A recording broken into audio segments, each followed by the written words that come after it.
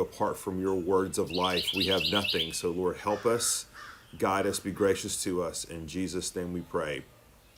Amen. So the last time we left Jesus, remember he had been incognito for about 25 years, 27 years. And in Nazareth, just being faithful, being obedient to his family, his parents, providing, just being a faithful Jew.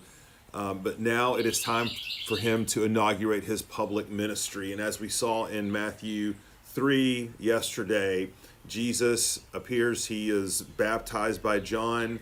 It's his way of identifying himself with sinful humanity. He is going to be the better Adam. He is going to take our place.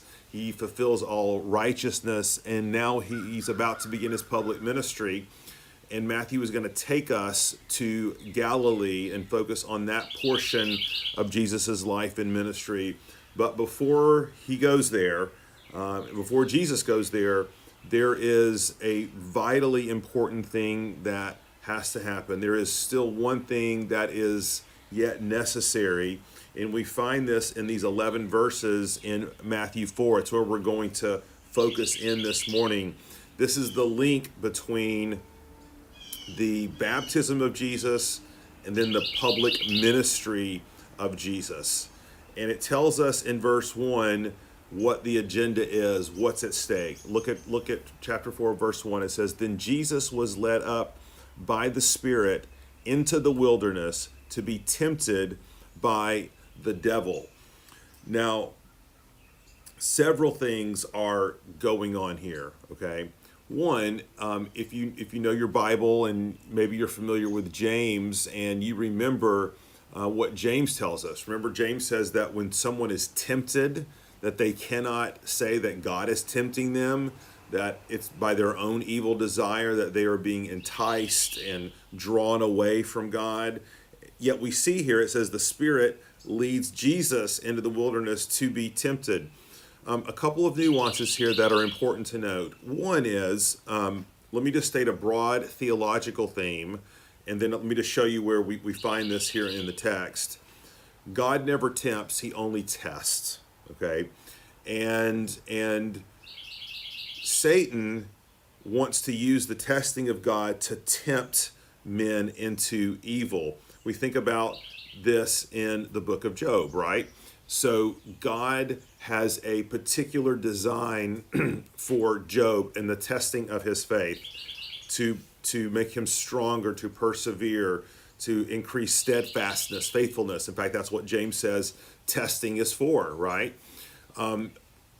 Satan, though, always has a sinister design. He wants to pull away the man of God to not follow God any longer. He wants to tempt towards sin, and that's where we see this over and over and over again in the book of Job. God means for this to be a time of testing of Job's faith to produce perseverance.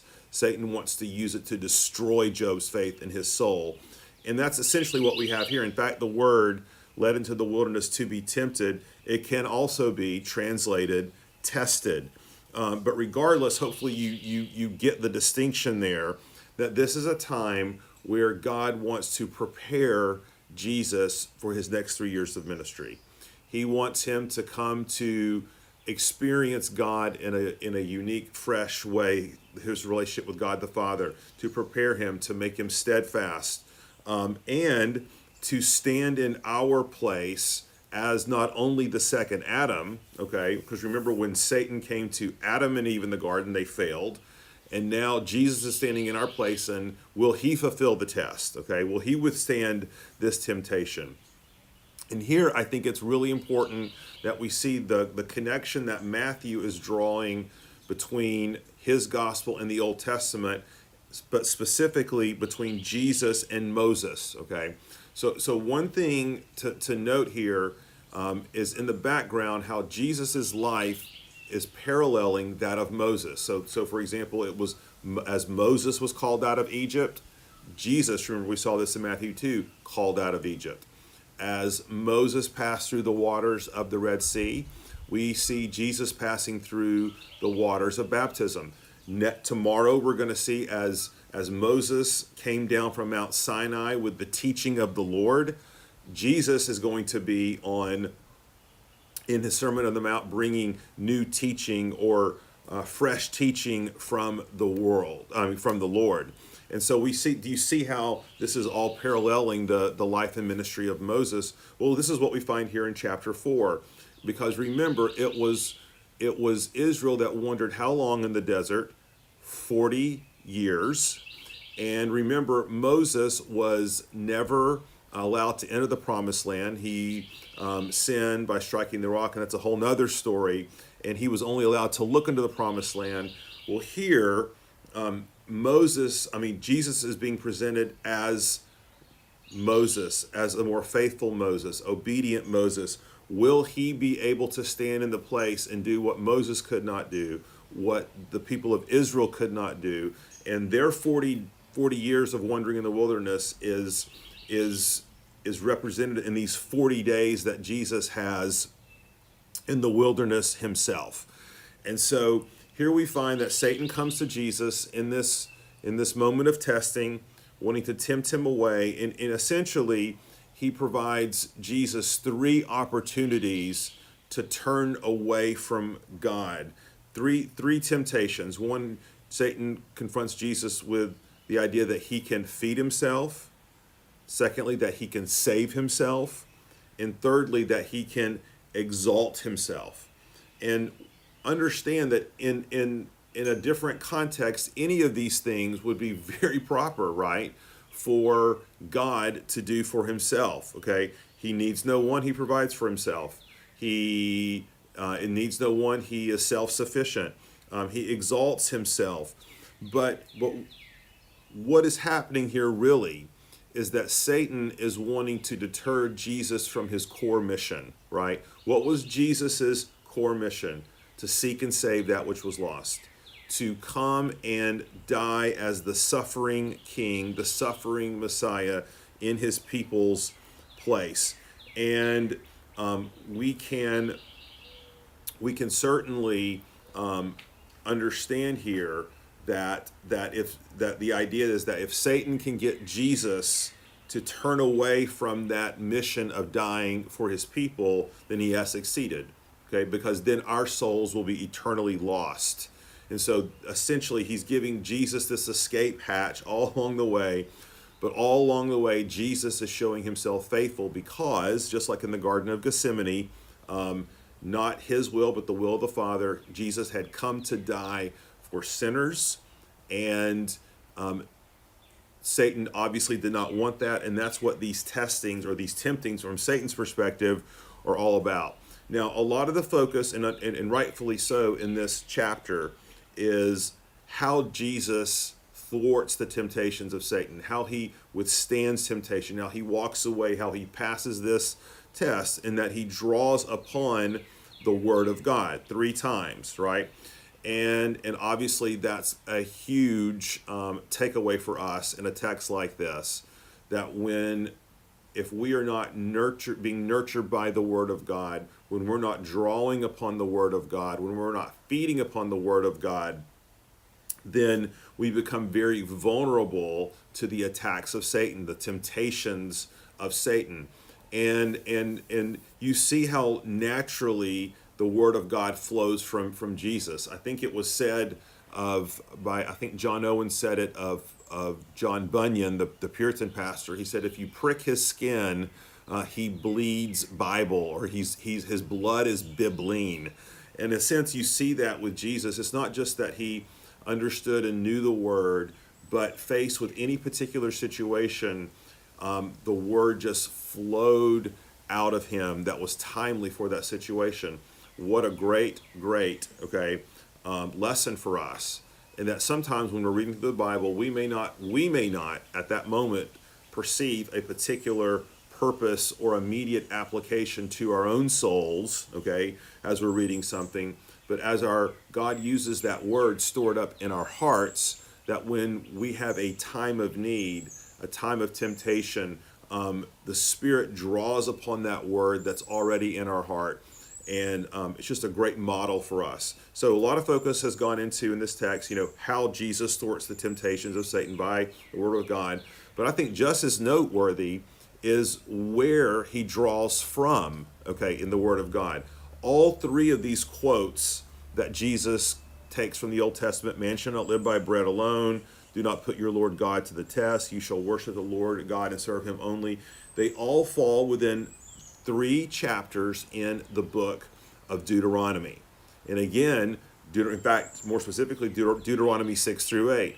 And again, this is Matthew's way of showing us that just as the Israelites were wandering in the wilderness, failing in many ways, just as Moses himself was standing on the top of Mount Nebo and not being given the opportunity to go into the promised land, here we are, these temptations culminate in Satan bringing Jesus to the pinnacle of the mountain and saying, I offer you all of these kingdoms. They can all be yours. Now, one of the questions that we have about this, well, were these kingdoms that Satan offers as part of this third temptation, were they really Satan's to offer? Okay, isn't the earth made by the Lord? Everything's in it. The Lord, the Psalms tell us. The short answer is yes, these were Satan's to offer.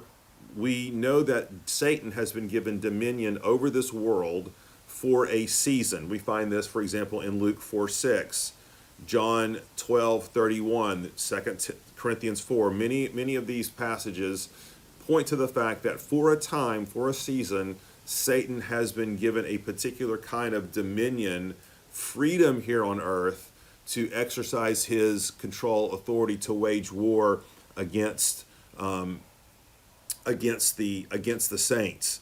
And so Satan, these are in a sense Satan's kingdoms to offer, and he's offering them to Jesus. Just bow down and worship me.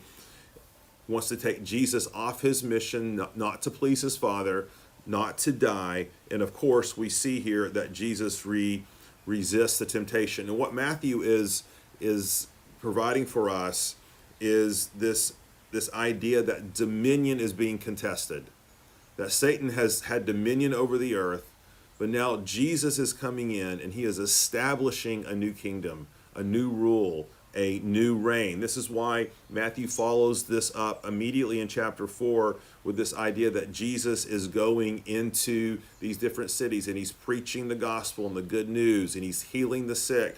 The kingdom is breaking forth. Jesus's dominion is being exercised. He's fighting back the darkness of Satan. In fact, we see this with this idea that as he withdraws into Galilee right after this temptation, he begins to accumulate followers. We see the calling of these 4 verse 4 disciples. We see the crowds begin to follow him. All of it's pointing to this idea that this is kind of an inaugural parade. Jesus has withstood this temptation from Satan. He has not been deterred from his mission. He is the rightful king, and he is moving forward to establish his kingdom and rule and reign. And nothing can ultimately prevail against it. Now, this little section, verses 1 through 11, ends where it says, the devil left him, and behold, angels came and were ministering to him. And I think we probably think about Elijah here, don't we? When Elijah retreated to this same place in the wilderness, deeply discouraged, deeply downtrodden, but yet God ministered to him by, remember, God cooking a meal and appearing to him in the whirlwind. And here we see this idea that Jesus, above Moses, above Adam, above Elijah, has shown himself to be faithful, obedient, the perfect Son of righteousness, and now God is tending and ministering to his needs. So that brings us then to the end of chapter 4, where it tells us that Jesus withdraws into Galilee. He begins to call his disciples. He begins to gather crowds. And as we're going to see tomorrow, we hear his inaugural address. We hear him call the people of Israel to a new standard of living, a new way of seeing life, which is really not new. Okay, it's always been there in the Old Testament, but now it's being inaugurated in a special way. and he sits down and begins to teach the people as the king about his new rule and reign. So what are a few takeaways for us, again, from Matthew chapter 4? Be immersed, marinate, seep yourself into the Word of God. Number one. Number two, look to Jesus, the author and perfecter of our faith. That when we struggle with temptation, when we fail our test, when we struggle through our test, we can look to him and know that this is why he came and died for us.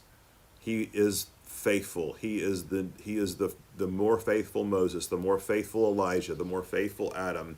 And because of that, we can turn to him.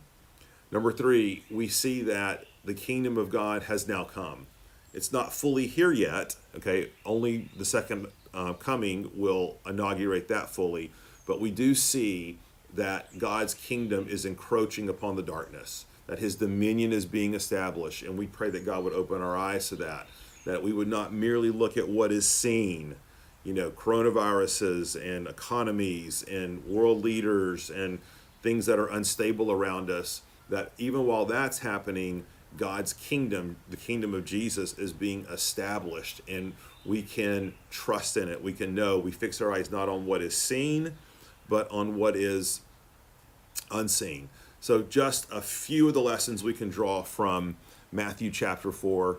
Look forward to being right back here tomorrow as we jump into the Sermon on the Mount. And just again, as a reminder, making our way through Matthew, we will do this Monday through Friday, okay? Take Saturday and Sunday off. And so we'll be in Matthew chapter 5 tomorrow. Let me pray. Heavenly Father, thank you, Lord, for your Son, Lord Jesus, who came and was the more faithful Adam, the more faithful Moses, was the perfect Son of righteousness, was a king, but who did not consider equality of God with God to be grasped, but he laid himself down. He became a humble, obedient servant. He said no to the allures of this world in order to say yes for us on the cross. And Lord, we thank you for that. In Jesus' name we pray. Amen. Thanks, Four Oaks. Have a great day.